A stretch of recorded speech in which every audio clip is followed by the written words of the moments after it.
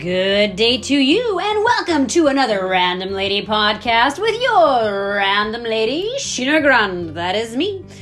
Here we go, brothers and sisters. Let's take a look at a part of a reading today, and this reading is called Jesus Weeps Over Jerusalem. And I just want to read the beginning of it. And this is the thing, when you look at scripture, when you look through at anything, as a Christian, as a person that follows love and light, and if the word Christian, or if those words are difficult for you, which could be from life experiences, well then just think of love, think of light, think of goodness, think of those type of words within that. Because brothers and sisters, when I'm reading scripture, when I'm looking at life, I'm looking at it all through the lens of Christ. And when I look at something through the lens of Christ, that means I look at life through the lens of love. Through the lens that amplifies this beauty and this goodness that is all around us. Because brothers and sisters, what you have at the core of your being is original goodness, original beauty, original grace. We get so wrapped up in this idea of original sin, but if we can look at something like sin as the symptom of when we forget our original goodness, that's where we run into so many issues.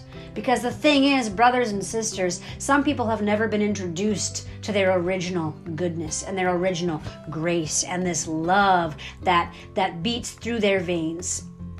And in this scripture, Jesus weeps over Jerusalem. The beginning of it says, as he came near and saw the city, he wept over it, saying, if you, even you, had only recognized on this day the things that make for peace. On this day, the things that make for peace. If even you had only recognized on this day the things that make for peace. Brothers and sisters, not later on, not if and when, but this day, the things that make for peace. And in this, Jesus is weeping. In this, Jesus is crying. Jesus is lamenting over so many people, so many of these of the beloved children of God that have not recognized their original goodness and original beauty. Because we have to be able to know this within ourselves before we can really start experiencing it and seeing it outside of ourselves.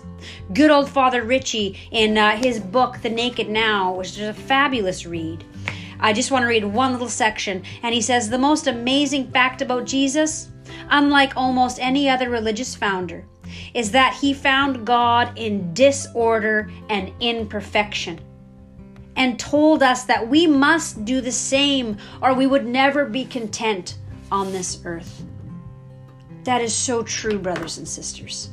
It's not about some magic pixie dust making all of the difficult things in our lives go away, but it's about this power of love deep within our hearts and deep within our souls that allows us to see that love that is within everything around us, even when times are difficult.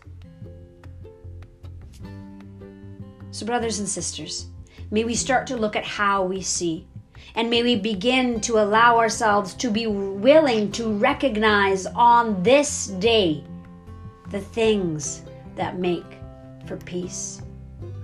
Because even in the chaos, the things that make for peace are all around us. They're even within us, calling out, willing, wanting to be recognized, to be seen.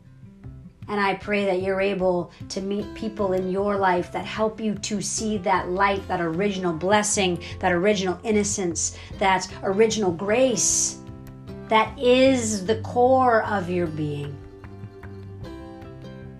May you allow yourself to enter your life and to begin to recognize on this day the things that make for peace.